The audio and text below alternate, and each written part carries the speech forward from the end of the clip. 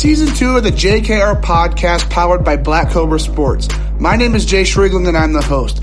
Let's dig into today's episode after a word from our sponsor.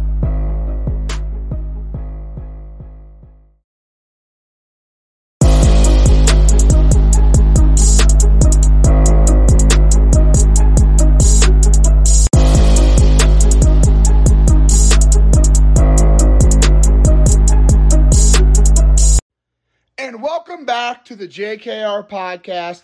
My name is Jay Shrigling and I'm the host.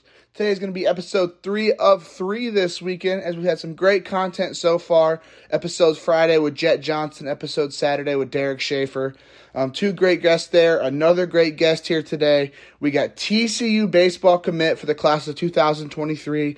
Lifelong Arkansas stick, current IMG Academy catcher, just an overall great ball player. We got Tripp on the show. Great conversation with him today. Went a little bit over an hour and a half, so pretty long episode today.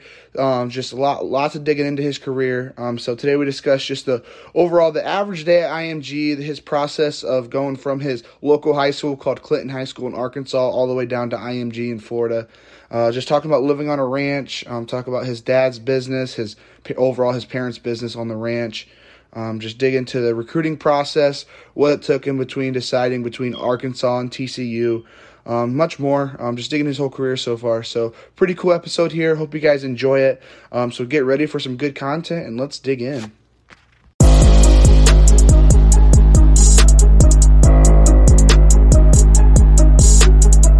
And welcome back to the JKR podcast. Today we have one of the top prospects in Florida and in Arkansas for the 2023 class.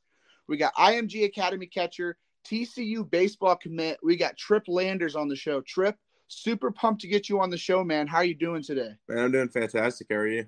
I'm doing good, man. So one question I always like to ask everybody who's to come on the show is, for those who don't know you, how would you introduce yourself? Who exactly is Tripp Landers? I think Tripp Landers is the dude that has the most fun on the baseball field when he's out there on the baseball field. Just the most electric guy. A good winning team starts with a good foundation, and good foundation starts with good teammates. And if you're not a good teammate, you're not, the best part of a good baseball player. The thing that I look for is being a good teammate. So that's really my thing. Okay. So obviously I ran into you at the WWBA when you were playing for the Arkansas Sticks. Yes, sir. So let's dig into that a little bit about All right. how you got connected with the Sticks, playing for Coach Brewster, all that. So when exactly did you get connected with Coach Brewster and the Arkansas Sticks? So I actually am I'm actually the most original stick. Sticks a long time ago. My dad coached a team with his buddies. And then they got connected with Brewster through PBR and all that. And Brewster coached at a high school in Arkansas called Genoa Central, or Texas, excuse me. And they just got connected. I met Brewster when I was 12. And he's never done anything but try to help me like my entire life, whether it's on the field, off the field. He's always calling me. We're talking every other day. He's a great dude, and I don't think I'll ever be able to repay him for the things that he's done for me. Yeah. But I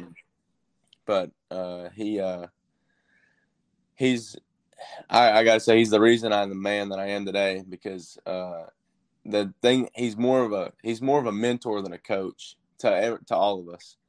He just teaches us life lessons, like how to win, how to lose, how to take defeat and build off of it and not stay down. Yeah. But yeah, I mean, Chase is he's a great dude, great coach. He's a great husband. He's just a good dude, and I don't think I'll ever be able to repay him for the things that he did for all of us. So Chase is his first name? Yes, sir. Okay. I've always just known him as Coach Brewster. That's what Willie Black Cobra likes to say. So I was always like, okay, Coach Brewster. But like you said, your dad is also a coach there. So for that 17U, is it Coach Brewster and your dad as the two main coaches? No, my dad actually is not a coach anymore. My dad, he took it to the spectator side, but my dad and Coach Brewster have been Brewster says that my dad's his mentor, but I say that Brewster's my mentor. They just, I mean, it's all kind of like us three, just kind of like those two people in my life. Those are the two very important people in my life. My dad and Brewster. Again, I love my dad. He's done the same thing. But it's Brewster, Coach Abreu, Coach Sawyer, and Coach Kenny, and Coach Tollett are our coaches. I was gonna say, it looks like you, Brewster, your dad are pretty close, because obviously when I was kind of waiting around for you guys to come out of the team meeting after the game and pass out a couple cards to get a couple of you guys on the podcast, you guys seemed like you were pretty close grip, pretty tight knit group of guys. So that was cool. But so overall, Coach Brewster, I mean, he's kind of known in the travel ball world as just the Arkansas Sticks coach, a great coach. Mm-hmm. So with you playing for him, like what type of coaching style is Coach Brewster? Coach Brewster's the guy that's going to let you figure it out on your own. And then when you figure it out, he'll give you a better way to do it the first time instead of having to do it. Instead of going trial and error, he'll give you a better way to do it so you can do it one time. Coach Brewster's the type of guy that's going to be like, hey, life's good because, like, I mean, you can't get caught up on one part of the game. Like, you just got to forget about it. His coaching style is it's laid back. We're super laid back, but just do the number one thing he's told me since I was a kid, do the little things right. And that's the number one. I will forever remember that. If you just do the little things right, all the other stuff will take care of itself. Everything will fall into place if you just do the little things right. Yeah. So you said – go ahead. No, you go ahead. So you said your dad moved on to the spectator side, but after games, is he kind of still telling you a couple of, like, talking to you a little bit as more of a coaching side, or is he kind of just stick to being the dad? For sure. My dad will forever be a coach. I mean, no matter how far that I go, my dad will always be like, hey, try this, try that. My dad played college ball at OBU, which is Washita Baptist here in Arkansas. And he was a left-handed pitcher. And he always is just like, he's always pitching me ideas because, I mean, he loves me. He's always trying to, help me. He doesn't like, when he sees me struggle, he's like, hey, just fix it up a little bit, tighten up. But, I mean, yeah. And I also have Coach Caesar Abreu. I actually, in the 7th grade, quit going to school. I quit going to school, and I went to homeschool.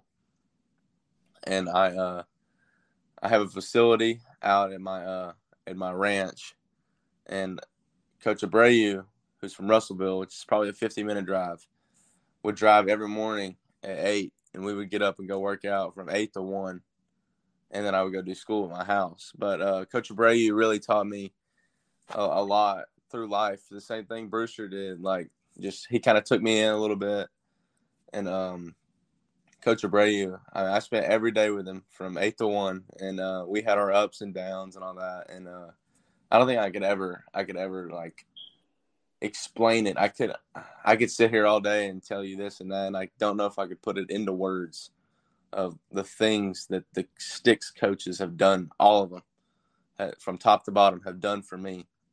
Even the coaches don't even coach our team. It's just all the coaches are very uplifting and very They just bring you in. They're not trying to like push you away and be like, hey, figure it out on your own. They're all teachers. Yeah, honestly, man, that's really great to hear. Just that you're so close with all the Sticks coaching staff, because I mean, just getting to know the travel ball world a little bit more as I'm digging deeper into my career. I just see a lot of guys who are switching around different teams, which there's no issue with that, not at all. Don't take it that way, but it's really cool to see you being there for so long, having like a pretty much a family-based relationship with your coaching staff. Like that's really cool to see. Like that, I'm big on that. That's exciting for me. But Bruce was always telling me like, hey, in 30 years we're gonna be laughing at this on a family trip, like kind of thing. It's just it's honestly it's crazy. It really is, and that we've been. Like it just every time I see him, I just love him more.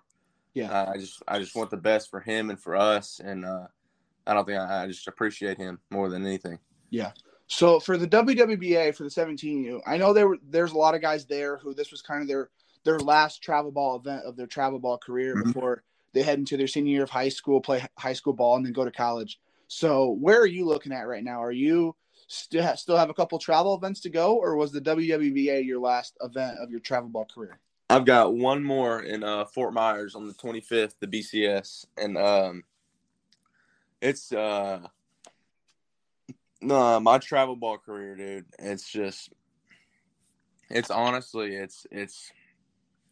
I wish that I would have when I was in the ninth grade. I went like this is the only regret that I have, and anybody that listens to this that's younger, I hope they take this into consideration. That I regret not having as much fun as I wish that I should have. I regret not saying like this is the best time of my life. Like ninth grade, like kids that go to showcases and like they're all nervous. People that go to WWBA for the first time, they're all nervous. There's nothing to be nervous about because all you have to do really is just have fun, dude.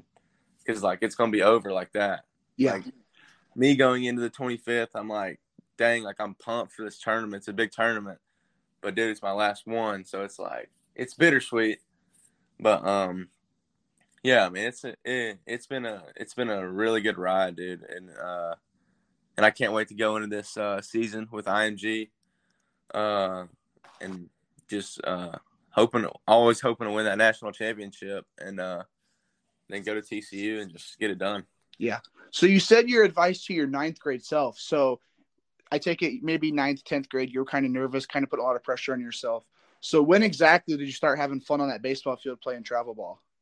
So I committed going into my ninth grade year to TCU, and I had to take from my homeschooling. I had to take one class at the local high school, which is Clinton High School, to be able to play on the high school baseball team. So I took my foreign language. I took Spanish 1 and 2 at the high school, so I could play my ninth grade year and 10th grade year at the high school. And it was a 3A high school, small town, 2,000 people, and I mean everybody looks at you differently. Like when you walk around like that with that kind of chip on your shoulder, like you think that people are looking at you differently, and that I mean, a ninth grade kid doesn't know any better. I mean, I was playing with 18, 19-year-old kids.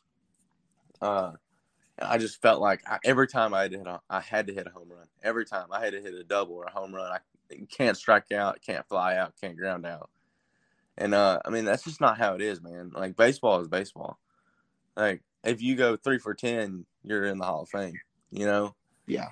And that's a pretty universal saying, but I mean, it's probably the most true thing that you could say in baseball. Yeah. Just I started having fun. Like it was actually something that Coach Brewster and Coach Brady told me. Coach Brewster goes, "Hey man, like just have fun. Like if you don't have fun, like I said, this is the best time of your life. Like the next 4 years for me are gonna be the most like crucial and like that's my life. Like the next 4 years is how I start my life, and that that's just it's just a thing that like no matter if you and I honestly I don't recommend committing that early. I don't. Yeah, I mean people do it. I did it, but this is coming from a guy that did it, and it's I'm not saying don't do it, but it's easier to have fun and learn how to have fun under the radar, and then you can do it and then handle a little bit of adversity. But people look at you differently if you're a junior going to, Arkansas, or a freshman going to Arkansas. Yeah. People take that different because I mean, like a freshman's a 14-year-old kid, and a 14-year-old kid throwing 86. I mean, like that, and people are like, well, 86. I mean, whatever. But I mean, if the one time you fail, people are they're just gonna dog you, and they'll 10 times you succeed, it's like, yeah, whatever, he's supposed to do that. Yeah. I mean, I understand where you're coming from. I mean, not like me personally. I never committed to a Power 5 school as a freshman or anything like that. But I understand where you're coming from. I've heard that a couple times from players just saying how, like, I mean, they have parents that are chirping at them from Yeah, other I mean, teams. it's And crazy. I'm sure that's rough to have, especially as a 14, 15-year-old kid. Mm, But for sure. I mean, it's not right. It's really not. For a kid that age have to deal with that, it's just not right. And we got kid. I mean, I know that there's 2020, 2026s and whatever, throwing 91, all that, yada yada yada. And you do get excited, you do. And I was so pumped. Like when I called TCU and they answered and they're like, "Hey man, what's up?" Like I was pumped. Like I was walking around my house. I was pacing in my house. Like when the first phone call we had, I think I walked 2 miles in my house. But man, it's just it makes me laugh. It really did teach me a life lesson that hey, life is a beautiful thing, and no matter what happens, you always have yourself and your word, and I feel like that means everything. And just take it slow. There's no need to get in a rush. Because when you start rushing, that's when stuff starts, feels like it's not going your way. You feel like, oh, this is not what I planned. This is not what I wanted. Well, just calm down and just take it slow. yeah. That'd be my advice to my ninth grade self. Okay. So you said you played your high school ball in Arkansas at that small high school. Mm-hmm. So what was that transition to IMG? So did you start playing? So was this past season your first season at IMG? This was my first year at IMG, yes, sir. Oh, this year. So you've actually never played at IMG before? No. Last year was my first season at IMG. Okay. Played Okay. So let's dig into that a little bit. Obviously, you have to be very good to play IMG. Obviously, you're on TCU. You're a great ball player. But what was that transition like to IMG? What was the thought process with your family? Can you kind of take us through how that all went down? For sure. So, I mean, it all started. My dad has his business in Clinton, Arkansas, which is where I went to my local high school. We lived about 20 minutes from the school. And I would do my homeschool and my training with Coach Abreu in the morning, and then I would go to the high school at 1:45. So I'd leave Coach Abreu at 1, go to the high school at 1:45, go to practice. I'd go straight to the field after that class and do all that. I mean, the field, we actually took pretty good care of the field.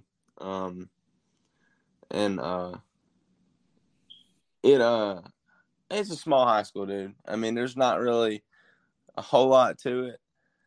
It's like, but when I got to IMG and walked in that stadium, I was like, dude, like this is pretty freaking cool. Yeah. I mean, the training, the facilities, everything down there. I mean, dude, it's pretty nice, and it was weird getting into that. I've never really had a good like high school baseball team to play on. Like going into IMG, I was like I don't know how to. I've always had to be the leader and do everything and like get everybody to come do BP. It's like everybody does it here for you. It was weird. It was like people are already doing stuff that I had to do. Coaches do it instead of me. It's I'm not bashing Clinton High School or anything, but like it was just pretty disorganized, And the IMG is it's a whole different level. It's college baseball. It's college baseball. Yeah. And the way that the coaches take you in and like, hey, this is what you're doing wrong, but here are some things that you do good. But here's some things we can do to keep those good things and to fix those bad things. And we got the Rapsodo and the TrackMan and all that. We got the covered cages. Like I've never had any of that at my old high school, so it was different for sure. And the weight room, everything. I'm sure everybody's seen the weight room. I mean, it's just crazy. Like the way that and they take care of it too. Like, I mean, the pictures don't even do justice of like how taken care of the weight room and everything is. We have our strength and conditioning coach, Will Towsley or Jack Hurts. Those are our two strength and conditioning coaches, and they just the way that they take us and like mold them. They mold a man out of you. I'll tell you that. Yeah. So when did those thoughts start creeping into your head that maybe, okay, let's maybe look into going to IMG. Let's maybe leave Clinton High School. How did that all go down? How did you go transfer from Clinton High School all the way down to Florida playing at IMG? It's kind of been a thought for a while. My dad always pitched it to me. He wanted me to go to a summer camp down there, but I never did. We filled out a sheet when I was 11 to go to a summer camp, but never did. And then they reached out and told me to come down and come on a visit. And I came down there, and it was pretty sweet, you know. I mean, they when I went out on the field, they were taking BP. I mean, it looked like I was getting ready to watch a big league baseball game. Yeah. They said, well, we hope you like it. We hope to see you next year, whatever. We'd love to have you, all that. And, a few odd something months later, we just made it happen, dude. And got there, and it was a little fish in a big pond. I'll tell you that. Just a kid from Arkansas that's never seen anything like this. Just it was surreal. Like, all the other kids were used to it, and I was like, dude, this is crazy. Yeah. So you say, go ahead. So you said earlier that it's kind of like college baseball. Obviously, IMG is known for that. Just being that college atmosphere. Mm-hmm. A couple other guys I've had from IMG, they've kind of said the same thing. So what's that average school day like? Because obviously you guys have classes in different buildings, right? You're walking around. It's kind of like a college campus, right? Oh, for sure. So my day starts at 7:40. I get up at probably 6:45. Take a shower. Do everything, get ready, eat, and then I walk out my door. I live right off the campus in the villas, which is kind of like a little condo. It's like 200 feet from the gate. I don't know if you've had any non-boarding students on, but most of the kids board and they stay in the dorms. But I stay in the condos, which means I can leave the school whenever, kind of. And I drive to school. I get there at probably 7:30, sit down in class, wait till 40. Each class is 45 minutes. So we have 3 classes. And then we get done around 11, right at 11. And you go get lunch, do whatever, relax for a minute till about 1:30. I can't speak for all other sports or everybody, but I went to the field at I probably got to the field at 12:30. I'd hit a little bit before, just get loose, hit with my hitting coach John Ford Griffin, and it's the best way to develop yourself as a player. Just everything they provide, you have all the tools. There's no excuse for you to go to IMG and not be the best athlete you've ever imagined yourself to be, because they give you everything. They do that. They provide baseballs, tee work. You never have to worry about any of that. There's no excuse for, like, some kids go there and they kind of just nod it off or whatever, and they like, yeah, I'll go hit for 30 minutes after practice and I'll be good. But here's my thinking when I got there. I said, all these other kids are doing the same thing that I'm doing. So that means they're just getting the same amount of better than I am. Like, you have to find the extra and make the extra normal, and then find some extra after that, kind of deal. Like, you can't, like, if you do the same, if me and so and so do the same workouts, or the same amount of reps. We just got the same amount of better. Yeah. Like, So you say a lot of players on that. You say a lot of players at IMG. They're doing that extra that most people aren't doing at other high schools. But IMG, that's normal. So obviously that was shown this year. I mean, you guys had what 6, 7 guys drafted. Obviously right. Elijah Green, Jackson Ferris were a couple guys day one. But I kept seeing as I was going through that draft tracker these past couple of days, I kept seeing IMG Academy. Mm-hmm. What was that like seeing a bunch of guys who were 1 year older than you getting drafted in MLB draft? Man, it makes me proud, dude, because, like, Elijah, and I'll get to all the other guys, but I mean, I just got to say, I don't know for anybody that listens to this or if you've ever talked to Elijah, but that is the nicest young man that I've ever met. He's the best teammate. He's the best player, and good student. I mean, Elijah does all the little things right. He's the humblest guy in the room. You'll never hear him say something like petty or like I'm Elijah Green, whatever. Like, you would never know if you talked to him that was Elijah Green. And that's honestly that's what I like about Elijah. It's a bonus that he's a good player. He's a good dude. Yeah. So overall, what was your relationship with obviously Elijah, Jackson Ferris, and then a couple of the other guys that were drafted this past week? So me and Elijah actually had class we had class every morning at 7:40, first period. And Elijah sat behind me, and it was me, Greg Marmo, and Elijah Green, and we were the only 3 dudes like on that side in the class. And you just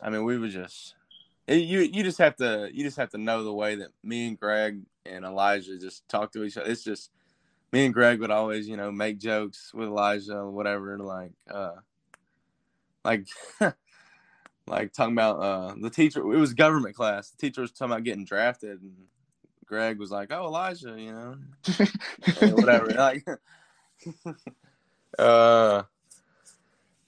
it's just Elijah. We just became friends, kind of, and it's a friendship that he didn't even have to say anything to you, like, for it to be for you to learn something from him, and it's just he's just a great dude, and I wish him the best and his family the best, and nothing but safety and just good wisdom for him. And if he stays on the track that he's in, we'll see him one day in a Nationals uniform. I do believe that one day, very soon, actually. And Jackson's kind of a quiet guy. He's good dude though, super nice. He's funny. But Jackson's crazy, dude. It's like it's so natural to him. Just throwing a baseball is so natural to him. It's so smooth. And I was catching his bullpen one of the first days. He didn't even know who I was. I was like, I knew who he was. He didn't know who I was. And dude, it's like a 92 mile an hour like sinker that just I couldn't even tell you the way that this ball moved. I almost missed it. I was like, damn. That's where I kind of just met those guys. Me and Brady actually were in the same catching group, and Brady got picked yesterday to the Brewers. Proud of him for that. But me and Brady actually started off with a little bit of beef, and it's also something that is good because I feel like it taught us both something. Brady was he was the guy, and I just kind of challenged him a little bit. Just like I kind of wanted just to test my boundaries, and me and Brady got into some arguments or whatever, But looking back on it now, I appreciate everything, and he taught me how to handle IMG and how to take on with it. Me and him, we've gone golfing a few times. Like, I mean, we're buddies, and I'm proud of him for going to the Brewers, and I wish him the best, whether he goes to LSU or not. All the other guys, JP, I wish them all the best, and wherever they go, I think they're going to do great things. Yeah. So obviously, at most high schools, if you're a TCU commit, Texas commit, if you LSU, if you're going to a Power 5 school, obviously you're kind of that team leader as a freshman, sophomore. For sure. Just be because you're a Power 5 guy and you're just that great talent. For sure. But at IMG, when you have that many guys who are drafted every year, is it that same way, or how exactly does that work? Is it usually the seniors who are still kind of the leaders? How exactly is that going on, especially with you guys having so many guys going to Power 5s, getting drafted in those first couple of rounds? How is that outlook on IMG? When you have that many baseball players that think like that, the thing to do and the thing that we did is you take everybody to become one. It was 12 guys becoming one player and becoming one leader altogether. When you got 12 guys that are leaders walking around like that, it's the best environment that you'll ever be in. Because everybody's holding everybody accountable. There's no one that's letting anybody, do anything that's uncalled for. Like, let's say the so-and-so gives up a home run to go ahead the game. And let's say that the third baseman goes in the dugout and just jumps him, just dogs him. That just doesn't happen because it's like, hey, I got you. It's a hey, I got you thing. Like, if he gave up a home run, I guarantee it the next 11 guys are going to come up to him and say, like, hey, I got you. Yeah. It's a one, everybody becomes one mentality. That's I'd say. So what's going to be the outlook on this year's team? Obviously, I know there's Dean Moss, Noah Franco, you as well. I guess that I really don't know who else is going to be on this IMG roster next year. But after losing that many guys to college and pro ball, what's the outlook on next year's team? Who are some other guys to be looking out for? And another thing, I know when I talked to Noah Franco, he said IMG has like an underclass and an upper class team. Mm-hmm. So is this going to be your first year playing with Noah, or how exactly does that work at IMG? Because obviously it's not your normal JV varsity. Yes. I think that I think Noah has got a shot this year to actually he's definitely going to be he'll be on the board for sure. Dean, Tayshawn Walton, Hunter Baines. I think I'm going to be honest, like last year's team was good, dude, but I think this team looks really good. Max Coffer. This year's team looks super good. So just going back on that question. So like I said, so Noah and Dean, they didn't play with Elijah and Jackson, right, this past year? Oh, yeah. So there's national 1, 2, 3 junior national. And so it's super hard to explain. I'd have to actually show you on a paper how it kind of like, so each player gets moved, like you get moved around. So let's say that Noah does this and this and this, and National 1 needs a left fielder. Well, he would go play left field for them for 2 or 3 games and then go back to National 3 or 2 or Junior National. It's just it's weird. It's like it's kind of all one team. Each player is on every roster. Okay. Yeah. So obviously are there players who are on National 1 team or the National 2 and 3, or is it kind of everyone's just flipped around? Everyone's kind of just flipped around on it. It's back and forth, switching and just trying to find. It's college ball. Whoever's performing is going to be up there.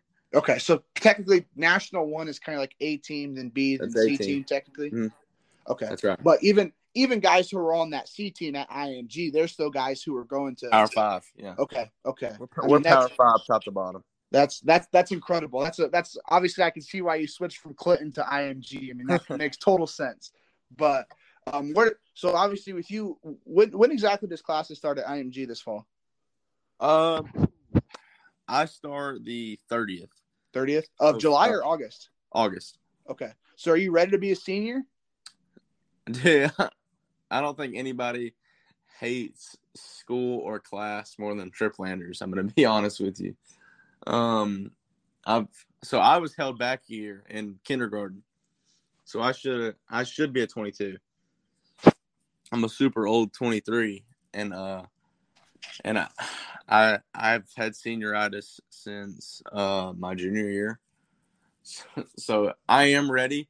But I mean,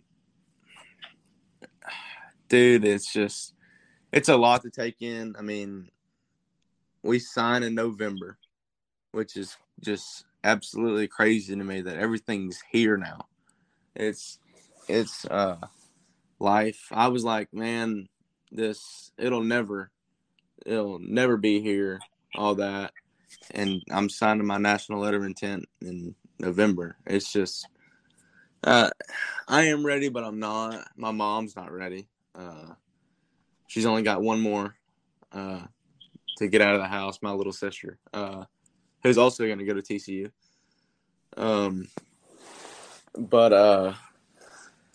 Yeah, I'm ready, but I'm ready to turn the page in my life and to become a man and go down to Dallas-Fort Worth and play baseball and do it, and just do it for my heart and my family, and hopefully can make that city proud and go to a national championship. Yeah. So overall, just personal. So this is a two question. All right. So what are you thinking you need to do to prepare to be that senior? This can be personally, and then on the baseball field, what do you need to prepare to be that senior guy on IMG's team? Obviously, a bunch of guys there, who are going to Power 5. But what do you need to do to prepare as a person and as a ball player to be a senior IMG? I need to.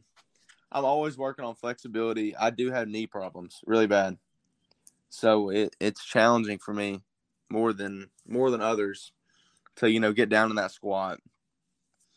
But I'm working with the best physical therapist in the world at IMG, and they're taking really good care of me, recovering me. I mean, I go to the ice bath every day after practice, and I go get a stretch every day before practice with heat and all that. But really just flexibility and mentally, you just gotta stay on that schoolwork, dude. I mean, that's the number one thing. Like, I mean, I hate the number one thing I don't like about school is I try really hard, but I absolutely hate school. I just hate it. But it's something that I realized, and I realized this my sophomore year. It's inevitable.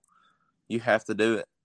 So I mean, just why not? Just do your best. And when you start doing your best, and for all the people that say they're not smart, well, it's probably because they're not trying. Because I mean, school's it's not hard. All you gotta do is listen. Yeah. And just put in a little bit of self-discipline and effort, and it'll go super far. Yeah. People that say it's like, hey, this is impossible, and I'll tell you, your junior year is going to be the hardest year of your life. Junior year for me, dude, it was hard. Like, the schoolwork was super hard. And my senior year is honestly a breeze. And I feel like I have just all the weight lifted off my shoulders. And IMG requires tutors for every class. Tutoring every class in it. They do it from 3 to 7. So, I mean, like I said, IMG gives you all the tools. There's no excuse for you not to be great at IMG. Yeah. I remember, so I'm a couple years older than you. So I remember going into my senior year being like, man, I'm ready to be a senior, ready to be done with all these classes. And I had that senioritis, and my senioritis hit a little bit more because my senior year was that COVID year. So as we were winding down, we get, I mean, obviously all the seniors are like, oh, heck yeah, I just got a couple more classes to finish. I'm good to go. And that COVID hit. And I mean, I mean, not trying to do schoolwork at home, especially when you're so close to graduation. I mean, Oh yeah, it's so hard. that was tough to do. I kind of pushed it off, and I mean, I was lucky. I was lucky enough to have most of my classes done, so it was nice. But I remember having that senioritis, having to. But oh well. Moving on to a little bit of your TCU days. So let's dig into the recruiting process a little bit to how you got to TCU.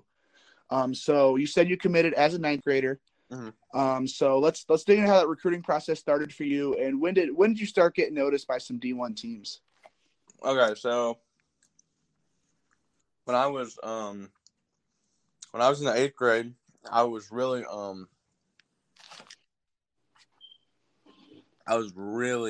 infatuated with the Horned Frogs.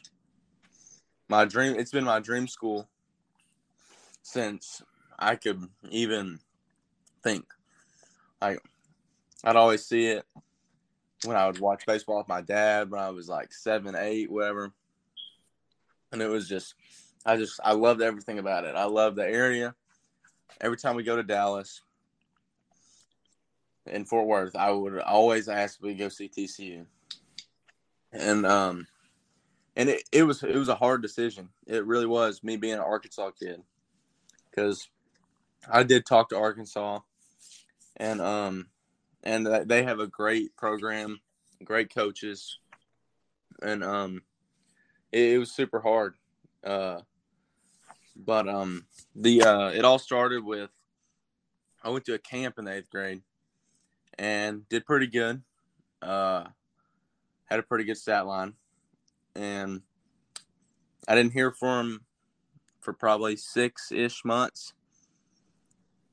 Then Brewster texted me and goes, "Hey, call this number in 25 minutes, whatever." I was like, "Yes, sir." 25 minutes go by. I call it, and I'm like, "Hello, this is Tripp Landers." And he goes, "Hey, this is John DeLar," which is now the assistant coach at TCU. John, love John, and he's been nothing but a great coach. And they the TCU coaches feel more like, they make you feel like a friend, like you have someone to openly talk to about baseball. Yeah. And me and John, that first conversation, like I said, I probably walked 2 miles in my house. I was just so nervous, and he was like, he could tell. He was like, "Hey man, there's nothing." He's like, "You just loosen up, dude. Like, it's gonna be a long road." And I was like, "Yeah, you're right." And then he was like, "Hey, just call me twice a week and or more if you want. Just tell me if you have anything." And I was like, "Yes, sir. Will do." And I called him twice, 3 times a week, told him, sent him videos, and they liked it. My 9th grade year, they came and watched me at Lake Point in June. I got offered June 13th, that night, at TCU. And I waited about a week. I talked it over with my parents. At the time, I was also talking to some other schools, Arkansas being one of them. And my dad was like, "Just please wait a week. Please just wait." I was like, "Dad, this is what I want." And this is the part where I don't think that 9th graders are mature enough to make a decision like this. Like, because they just don't know. And my dad was like, "Please just wait. Trust me." And in my mind, I was like, "Oh, screw my dad. He doesn't know. He doesn't get it." But looking back on it now, I'm thankful that I waited a week, just because, like, even though I did like it, I love TCU. It was still a toss up in the air. Like, I mean, I didn't even discuss it with my family or anything, and my family wanted me to be a Hog, like my aunts and all. They wanted me, because they're Razorback fans. Yeah, I'm sure, especially being in Arkansas. Oh yeah, my family were absolute diehard Razorback fans. It's crazy. We're absolute diehard Razorback fans, and I still am a Razorback fan. I will forever be a Razorback fan until we have to play them. But I mean, the recruiting process with TCU is pretty straightforward. They like to get to know you. It takes time. I talked to them for probably I probably talked to them for 2 months, 2 or 3 months before they offered me every week. They offered me in June 13th. I committed exactly a week later.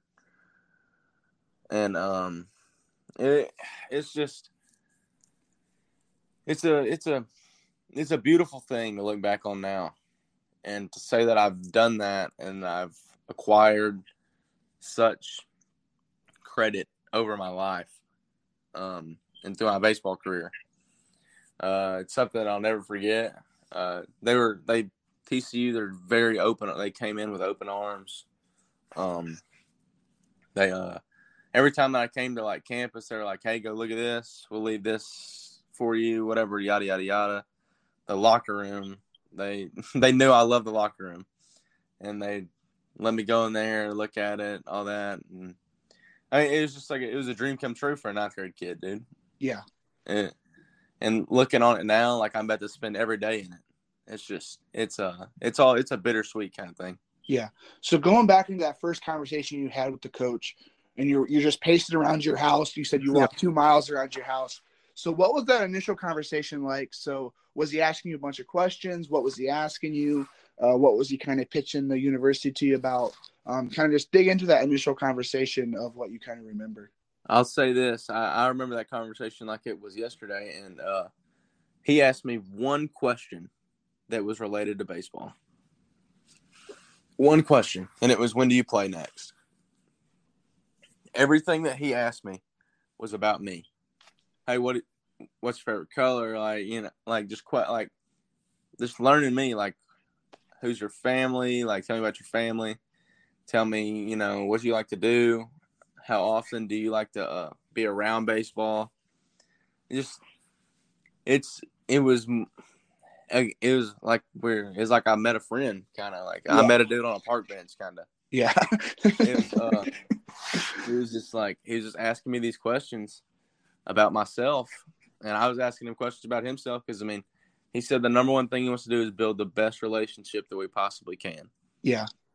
Like, he walked up to me in Hoover, and I had 2 buttons undone on my jersey, and he's like, "Damn it, Tripp, come here!" And then he buttoned them up, and he was like, "You're a mess, dude." It's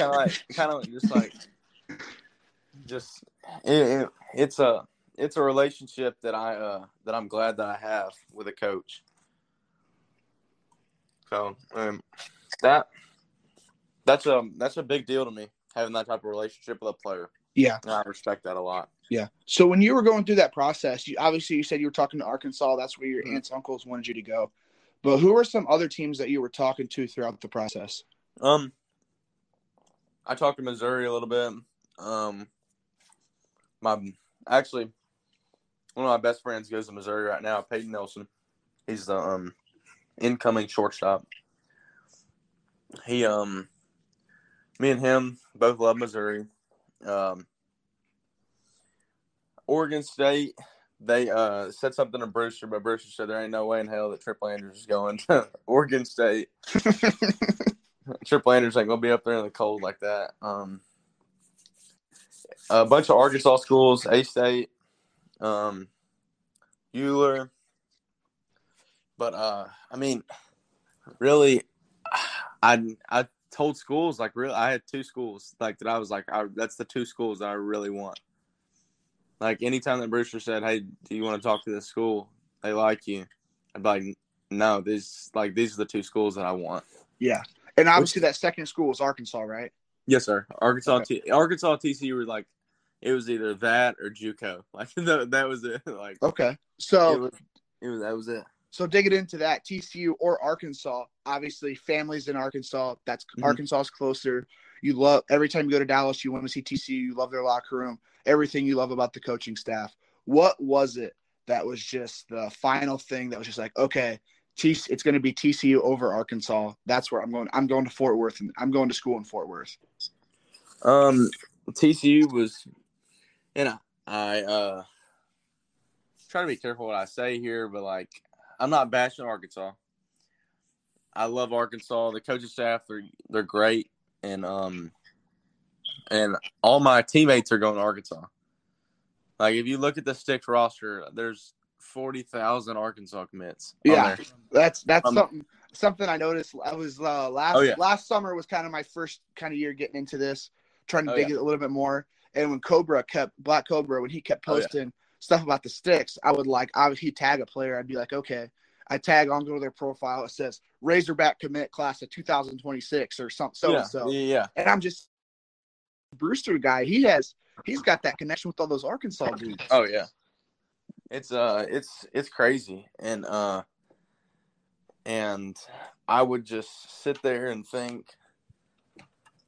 I would sit there and think like, and it would Brewster would just he always would throw these Arkansas kids, because it's easy to do. You know, it's easy to get an Arkansas kid to be like, oh my gosh, the Razorbacks. Yeah, especially with Arkansas being so good. Oh yeah, for sure. I mean, when you get, it's the number one stadium in college baseball. I mean, it looks like a professional stadium. Yeah, Baum Walker's beautiful. Oh my gosh, it's amazing. I love going there myself. It's hard to explain the decision that I had to make, but I mean, like I didn't want to be every other Stick that went to. I wanted to do something different, and I want to do something different. My mom actually wanted me to go to TCU. Okay. We had a kind of a poll in my family just to like see where everybody was at, and I just told them no bias, just straight up, just be honest. And my mom was like, "I want you to go to TCU," and I was like, "Okay," and it shocked me. My mother she loves that campus, she loves that area. And my mom is someone that I'll forever take advice from. And she told me, I want you to go to TCU. I was like, all right, Mom, I'll take it into consideration. My dad said, I want you to go wherever it's gonna make you happy. And my little sister, who I love, and she was like, I like TCU, and she was super young at the time. And so it was kind of just. It was a throw up in the air. Like my family's always, every time I see it, they're like, "Hey, have you tried thinking about being a Razorback yet?" I was like, "I don't think I will." And like I said, my family's just diehard Razorback fans, and they're always joking with me how they're gonna have to wear purple. But it was a tough decision, dude, and just being an Arkansas kid, like you feel an attachment that you have to Baum Walker and to the stadium and just the area and it being on your home state, your home turf. And it's tough, but my heart just told me, TCU, and that's just where I'm going to take my talents. Yeah. So you've been to visits in Fort Worth. So obviously Fort Worth, Dallas area, it's a beautiful area. You got the Texas Rangers there, bunch of cool things to do. So what was your visit like when you went to Fort Worth? I assume you've probably been there a couple times. So what has your visits been like? What have you seen, not just with the the TCU baseball program, but in the city, around the campus? What are some things that you've seen, you've really liked so far? Just overall, what's your thoughts on the Fort Worth, Dallas area? Dude, I mean, it's a place where you can do anything you want. I mean, the food, everything, the people there are super nice. It's a southern state. I was gonna stay in the southern states anyway.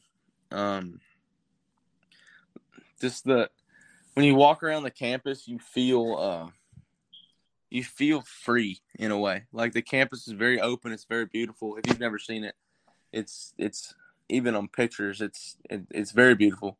and the it has a they have chapel on Thursdays. That's something that I'll be going to.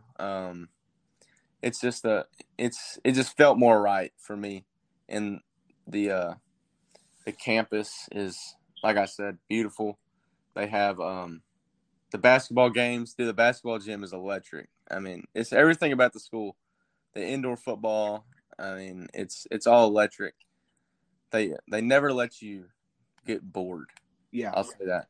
yeah. Like Well, I've actually never been to the TCU campus, but I'm gonna, if I had to bet on it, I would assume these next couple of years I will probably be making a visit there. Spring break this past year, and I went to Fort Worth just with a couple I got buddies, you. and Fort Worth was awesome. I went to the stockyards there, that little Oh yeah. little town they have within the city. Oh yeah. I thought that was amazing. That's a place I've been looking into, something possibly moving to once I graduate from Indiana. Oh, yeah. But obviously I got Nolan Traeger, his brother's going there as well. Blake Larson. I mean, I've gotten to know you guys a little bit just through the podcast, and I'm sure it's pretty safe to say I'll probably be at a TCU baseball game these next couple of years, watching you guys play some ball. Oh yeah, Traeger, he's a good kid. I like him. Yeah. So obviously Traeger, but who are some of the other committed TCU players that you've kind of built relationships already, just as you're preparing to head to campus next fall? Jax Lewis, the right-handed pitcher. He actually just went through elbow surgery. Godspeed recovery for him. Me and him, we talk every day. I mean, he lives in Savannah, Georgia, and we talk every day about what we're gonna do and how we hope that life goes, and he's been a really good friend to me and a really good dude since he committed. And Zach Wattis, all those guys. I mean, the TCU 23 class is actually pretty close, like more than others, I would believe. Micah Kendrick. That group chat is always got something going on in it, and I don't see that with a bunch of other committed classes. Like when we go somewhere and they say that kid's committed to Arkansas, and I ask one of the Arkansas commits if they know him. They're like, no. Like I don't understand that in a way, because the TCU class, we're so connected, and the coaches want us to be connected. Like when we all get to campus, it's gonna be like we never skipped a beat. It's again having a relationship. Yeah, obviously, you want to build that team chemistry, and for sure. I mean, you're right. I mean, there are a lot of classes like 22, 23, 24 I've talked to where they're like, oh, like we know of the person, but we're not really like close with them. And then I do have a couple players who I've had on who will be like, yeah, I mean, we have group chats, we talk all the time, we're like best friends. So it's definitely better to have that team chemistry before you head to campus. I mean, and I'm sure it's going to prove itself here in a couple of years, because obviously the quicker you build that team chemistry, the better you guys are going to play together. So it's always good to see. But you said you like TCU, obviously, for their coaching staff. You said you built that like pretty much friend bond with what was his name? The guy with the the initial phone call. John. John. Okay, so you said you built that friendship type bond with John. But overall, since committing, how is your relationship with the entire TCU coaching staff? How has it evolved? It's really just, I mean, it just gets better. The older you get, the more they treat you like a man, and that comes with a lot of responsibility, and like you can't act a fool in a game, or I mean, you have to. It's all about keeping your composure, really. But our relationship, I mean, it's just gotten better. Like Coach Charlos, congratulations to him. That was his first season as the new head coach, which he did actually a really good job. I think he's going to do great things for the program. And Coach DeLaura, same thing, first season as an assistant coach. I think that they'll both do great things for the program, and it's something that you'll remember, for the rest of your life. And I think that the number one thing you can do is just not take any of this for granted, and just the relationship that you build and have. That's just something that you'll grasp onto for the rest of your life. Yeah. So when you committed, the head coach who was there when you committed is not the head coach there anymore. So right. when the head coach did change and they were going through that changing process, what was your mindset on that? Like, were you thinking, okay, like I might, like, obviously when sometimes the head coaches leave, some players decommit. So was that like a thought in your mind at all? Were you like, TCU's where I'm going. I like the other additional coaching staff they have, so I'm staying here. Or what was your thought process when they were going through coaches? My mindset was like, I'm staying until they tell me to leave, kind of. Okay. So let's and it was scary. It really was. It was like, hey man, like what are we gonna do? John was like, hey man, y'all are good. It's okay. Just hold on. Everything's gonna be okay. We didn't know who was gonna be the head coach. It really depended on who was gonna be the head coach. It honestly, it was a relief when we found out that Coach Sarlos was going to take over because we already knew him. Yeah. And Coach Sarlos was the head recruiting coordinator. And Coach Delara was the assistant head recruiting coordinator. So it was two guys that we already knew that were going into the coaching spot. So it was honestly, it was a sign of relief. And it made me feel really good about the program's future, and I think it's looking really good. Yeah. So let's move on a little bit just to talk about actually your on the field play. So right. On the Perfect Game website, you're listed as a catcher, third baseman, and an outfielder. Yes, sir. So when you do head to TCU next year, what do you think the plan is there? Like, have you talked to the coaching staff at all about, okay, maybe I'm going to play here a little bit more, or are you planning on sticking behind the plate? What exactly is going on there? Well, I personally love being behind the plate. I love being able to see the field, so that's hopefully where I stay. I actually was never an infielder until I met Coach Abreu. He's from the Dominican. So I've taken ground balls every day since the 7th grade. So it's something I've developed over time, and I do love playing third base and second base.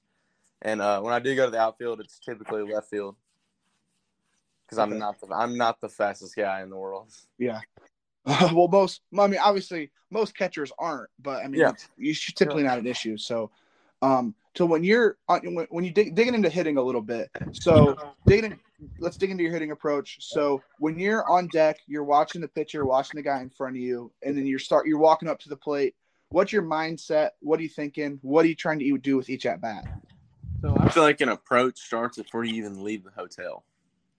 When you wake up in the morning and you get out of bed, it's all about how you prepare right there. And it sounds funny, but I promise if you just do everything in a routine and you just get that routine going and you start building that mindset before, and when you get to the park, it's already there. Like, hey, I woke up this morning, brushed my teeth, got breakfast, focused up. Now I'm ready to go. I left. I got to the park. Like when I show up to the park, I walk in with my bats in the same hand every time. I mean, I do everything it's a list. I show up. I joke with the guys a little bit, whatever, get everybody going, and go to the cages and just don't talk. I just don't talk. Okay. Go to the cages, focus up, and when I get in the cage, I think I try to hit it at the right-handed batter's box.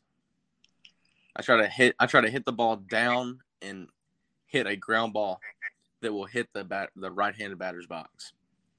And what's the reasoning for that? It's repetition. It's not even where the ball's going. I don't even think where the ball's going. I want to have, when I go in the cage, each round is the same swing, and I want the ball to go to the same spot every time. Okay. So it's really just get loose, do all that, try to hit the ball down. I actually hit with A-Rod one time, and he put a cone like right in front of the right-handed batter's box. And he said, make that ball hit that cone right there. And I was like, that's stupid, but whatever. And I just hit a line drive to between the 5-6 hole or a ground ball. And he was like, do you know why I had to do that? I was like, no. And he said, because that was the same swing every time. And that's repetition. And you build that repetition, you get in the game. When I get in the game, I never, every time that I think about hitting a home run, it just doesn't work. It never works. I think short hop is shortstop. Hit a line drive, short hop to shortstop. That's really my approach. It's pretty simple. I mean, it's get in the box, tap the plate 3 times on the 2 corners, and then the back corner, hit my foot, scoot up in the box. If I see a dude throwing a curveball, I scoot up. If I see him, he's going to bust me in, I scoot back. If I see he's throwing harder and he's got a 2-seam that's pretty good, I scoot back in the box. It's all I really don't have I just do whatever's going to work right there. Like Pete Rose kind of said that. I use that. I think good approach comes from when you wake up in the morning. Just like when you wake up with a certain mindset, you work and like you just wake up with that confidence. When you don't wake up and you don't have any confidence, you start having doubt in yourself. You beat yourself before you even get to the field. Yeah. And let's say you do all that and you go 0 for 3. Well, that's baseball. Tomorrow you go 3 for 3. You're batting, 600. Like, yeah. I mean, it's a trial and error kind of thing. And I think that repetition becomes, if you do enough repetition, that's how you'll make your approach. Yeah. If you get enough repetition. But yeah, I mean, really just hit a line drive to shortstop every time. I don't care if it's an inside pitch, outside pitch, up. I try to hit a line drive to shortstop every time. Okay. So you said you actually you learned that repetition from A-Rod. So how did you get connected with A-Rod to have a hitting session with him? And then how did that session go? What was he showing you? So my grandfather actually knows A-Rod through business, and he was helping A-Rod get some business acquirers and just helping him out. And he was like, hey, my grandson, plays baseball, whatever. And A-Rod actually said, yeah, I mean, I'll hit with him. And so we made it happen. He came and we hit for probably 2 hours. And he was just telling me all these things that all went back to one thing. And it was just, don't try to do too much. He's like, overswinging is the worst thing you could do, because when you overswing on a 95-mile-an-hour 2-seam that's going away from you, you're probably going to miss it. But when you focus on that ball coming out of the hand and you just go bat the ball, know that you're a strong kid. Like me, I'm a 6 foot, 198-pound white kid. It's not very fast. Like I'm not going to hit I know I'm not going to hit a, ground ball to shortstop and leg it out, but I'm going to try to hit something really hard to shortstop. And usually when that happens, I just swing really hard and push my barrel to the shortstop. Usually when that happens, you hit a line drive in the gap somewhere. Because, I mean, when you start that barrel, like you're hitting something to shortstop, your barrel is in the zone the whole time during your swing. And he was just telling me, like, try to hit that cone right in front of it just create a backspin, and that's how you create line drives and lift is backspin. Yeah. You're never going to hit a home run unless you try to, unless you're Jace Blaylock. Yeah. Yeah. I guess I didn't realize you played with Jace Blaylock. Oh yeah. I bought that little booklet with all the rosters, and obviously the Sticks was a team I wanted to go see. Mm-hmm. And I was going by and I was like, Jace Blaylock. I was like, I remember this kid from Little League World Series. Yeah, from about 4 or 5 years ago, whenever it was, when he was hitting 450-foot bombs as a 12-year-old. I I texted Willie. I guess I don't know if you guys call him Black Cobra or Willie. I texted him. yeah. I was like, man, Blaylock's on this team. What the hell? But that was crazy. But when you're around guys like A-Rod, and I'm sure you've been around other guys who have played in the major leagues of that caliber. When you're around guys like that, what types of questions are you asking, and overall, just how are you picking their brain a little bit? I'm thinking, like, how do you prepare yourself? How do you go about success and failure? And he always told me that hey, yesterday's 3 for 3 doesn't make you go 3 for 3 today. You know? Yeah. It's a success is not owned, it's rented, and the rent is due every day kind of thing. Okay. Like, it's a they said you just gotta, hey, once you do something good, hey, it's okay, but you know, it's not over. Yeah. Like, you got to do it again tomorrow, and the next day, and the next day. Like you know, Tommy White went to IMG, right? And he hit, you know, however many home runs he did last year. And I remember someone telling me that he always was like, all right, I did that, but I have to restart. I have to reset.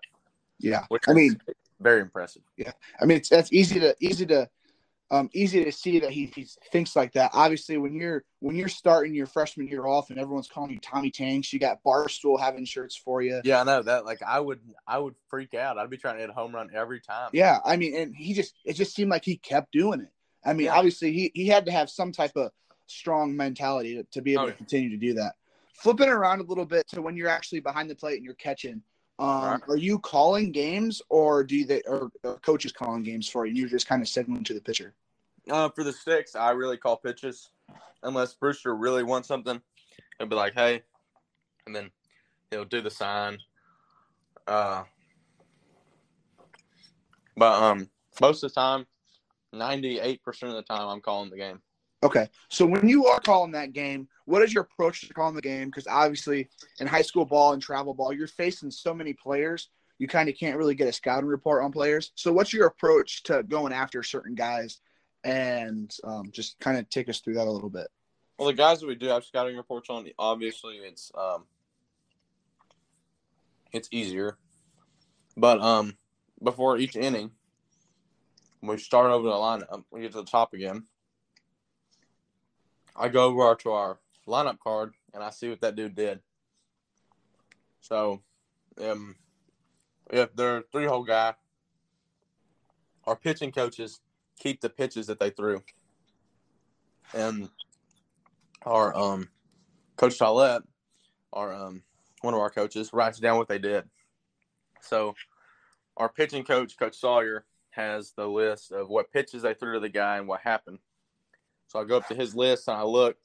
Well, we struck him out on 3 curveballs and 2 fastballs.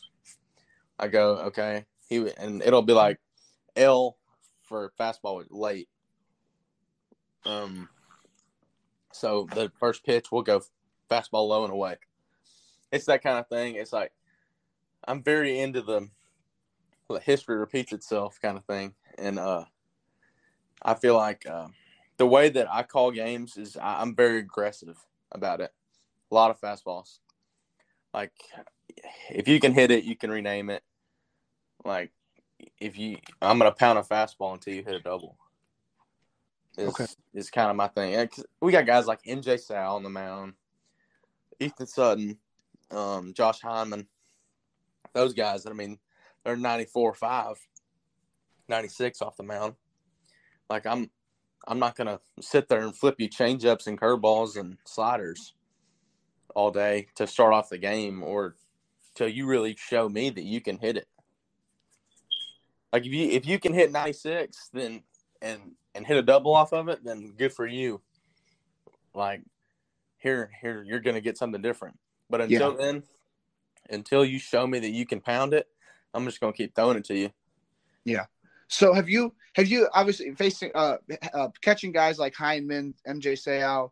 I'm sure you taught Jackson Ferris before as well. Mm-hmm. So when those pitchers, like, you're calling something and they kind of disagree and they shake you off, How do you go about that?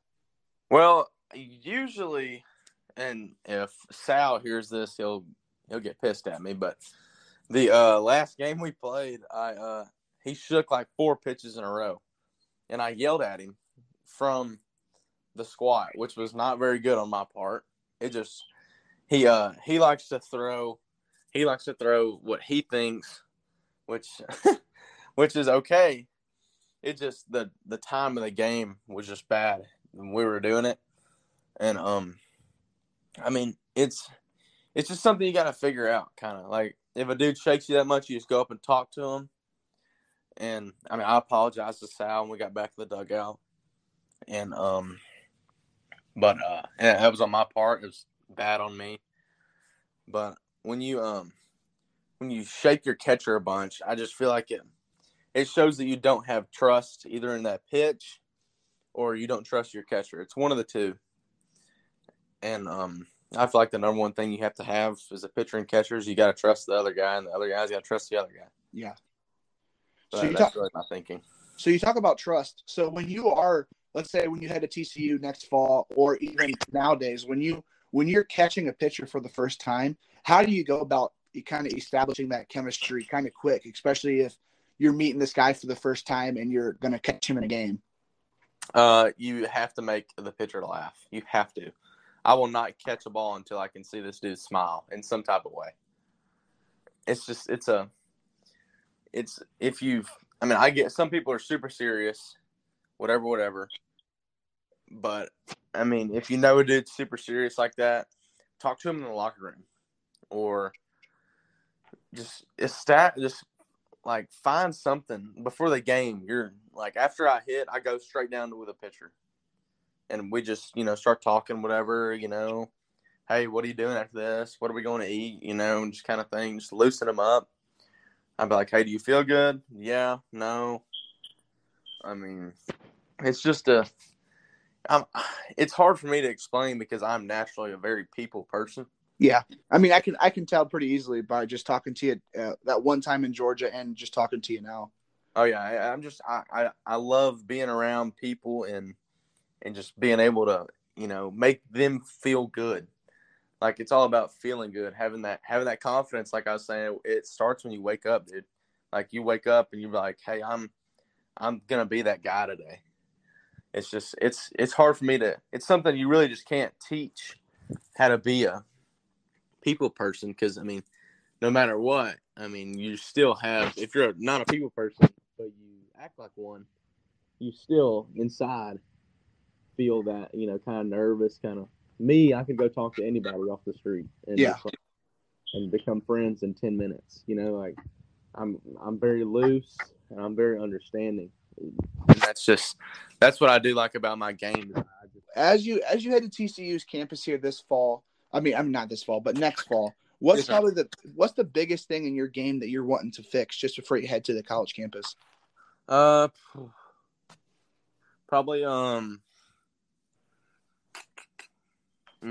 that's a good question. The thing I'd like to fix is I'd like to sometimes when like stuff isn't going good, I get a little bit frustrated and with just like why I can't do it. Like I hate it when I can't help something. Like when a pitcher is frustrated, I can only say so much. And it frustrates me, like for myself, because I can't help him, and I'm all about helping people. And yeah, I don't want anybody to struggle, even though it's inevitable. It's gonna happen. But I don't want anyone to struggle like that. I don't want anybody to feel that type of pressure. And when I go and do all this and say stuff to him, get him water, whatever, and he's still, frustrated. It's like it just frustrates me for myself because I can't help him. And I've tried. If I see a dude that, let's say that so and so grounded out and they're pissed off about it. Like when he goes and sits down, everybody's still watching the game. I'm gonna go up to him and be like, "Hey man, smile." And if they don't smile, I'm gonna sit there until they smile and be like, "Hey man, you gotta smile before you get up." and then they'll smile. Like, it's all about just breaking the ice, kind of. Yeah. Like, hey man, you're good. Everybody's gonna pick you up. You're good. Yeah. So that's the number one thing I can fix. Yeah. So let's move on. I just got a couple more questions for you, man. Yeah. So let's dig in beyond the baseball field a little bit. I just kind of at the end of each interview, I kind of like to talk about stuff beyond baseball, talk about maybe some beyond the field stuff. So when you're not playing baseball, I know you said you have a ranch, your dad owns a business, but overall, what are some of your passions beyond the baseball field that you like to do when you're not playing baseball?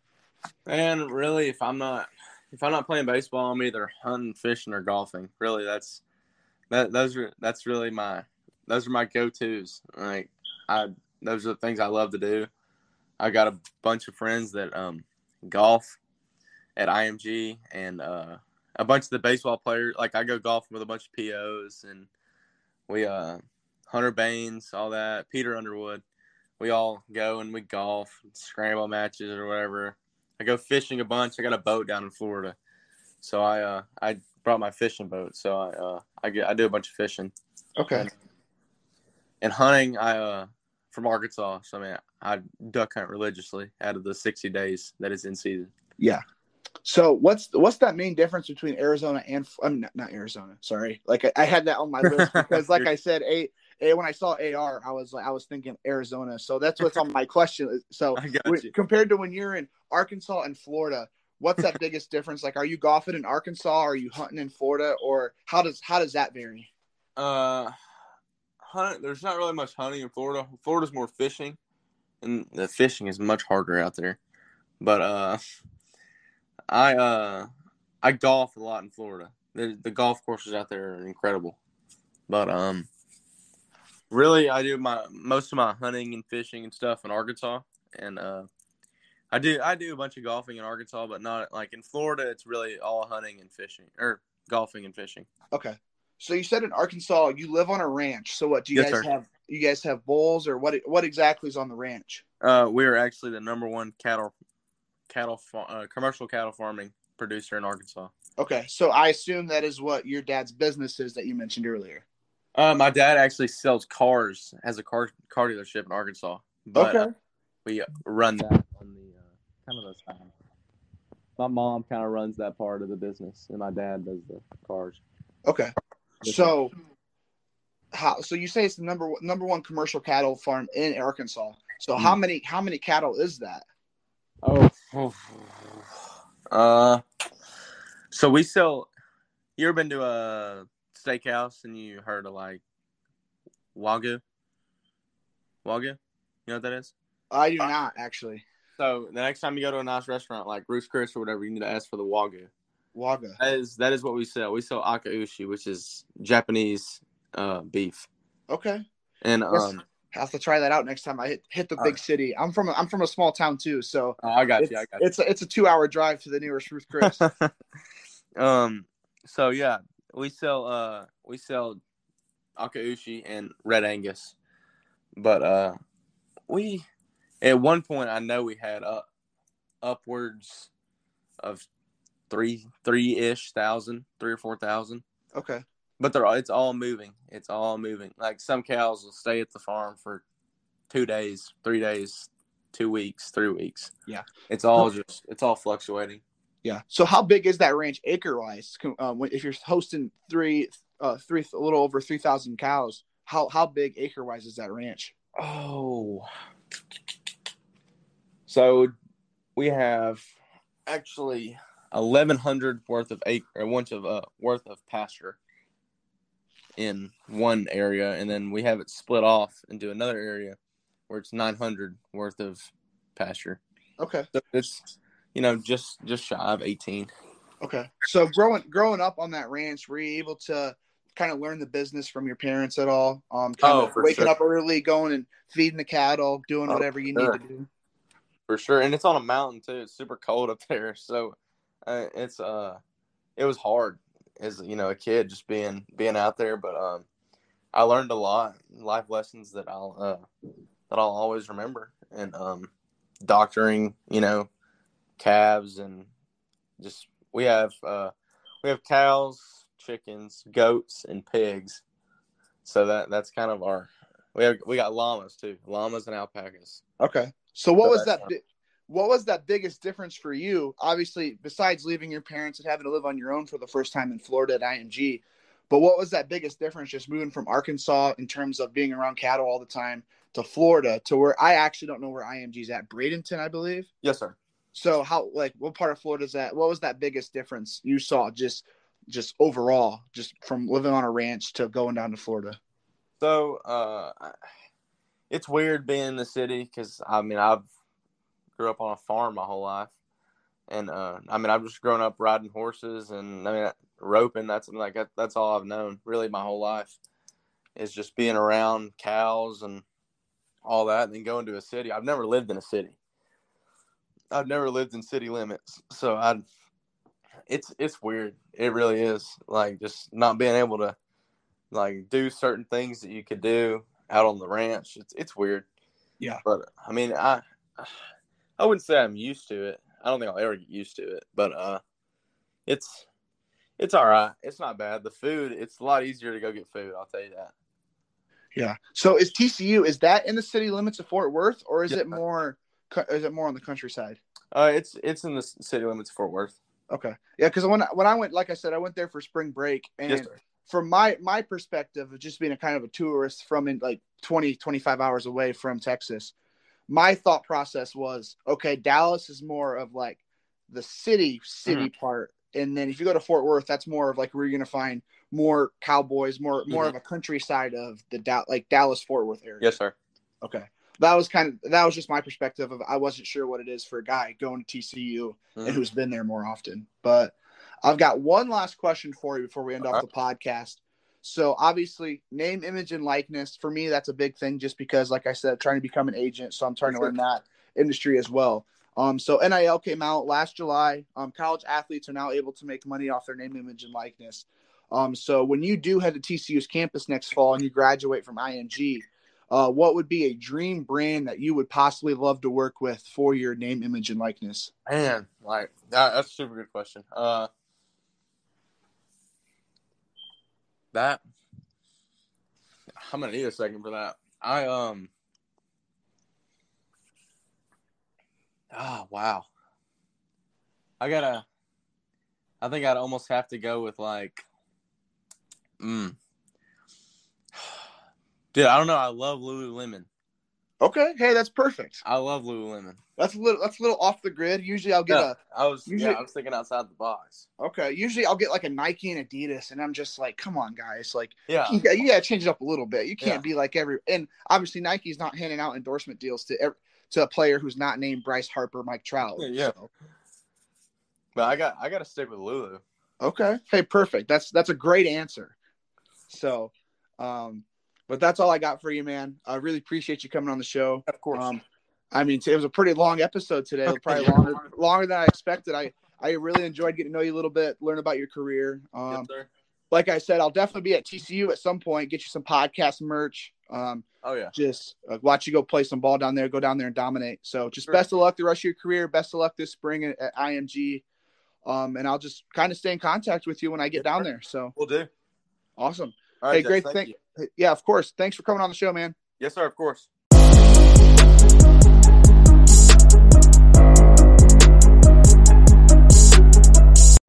And that's going to do it for another episode of the JKR podcast. Another weekend of some great content here on the podcast. Really enjoyed all three conversations. Just want to thank those guys for coming on the show. Jet Johnston, Texas A&M, Derek Schaefer, Tennessee, and then obviously Tripp Landers here today going to TCU. So just thank you guys for listening. Thank those guys for coming on. But next week you got to tune in again because we got another great weekend of three guests. We got East Coast Sox and Ray Scout team players. We're going to have it with all 2023 baseball commits, Vanderbilt baseball commit, RJ Hamilton, IU baseball commit, AJ Garcia, and to round it up on next Sunday, we've got Tennessee baseball commit, Matthew Dallas. So make sure to tune into those. 2 are actually going to be live from the East Cobb Complex in Atlanta, Georgia at the WWBA they had a couple weeks ago. Did those live with Black Cobra Media, so that was a pretty cool experience to have. But just tune into those. But for any more updates on the podcast, make sure to go give our social media and our website a follow. Social media is going to be at JKR_podcast on Instagram and Twitter. And obviously the website is going to be www.jkrpodcast.com. So check those out. Keep listening, and I'll catch you guys next week.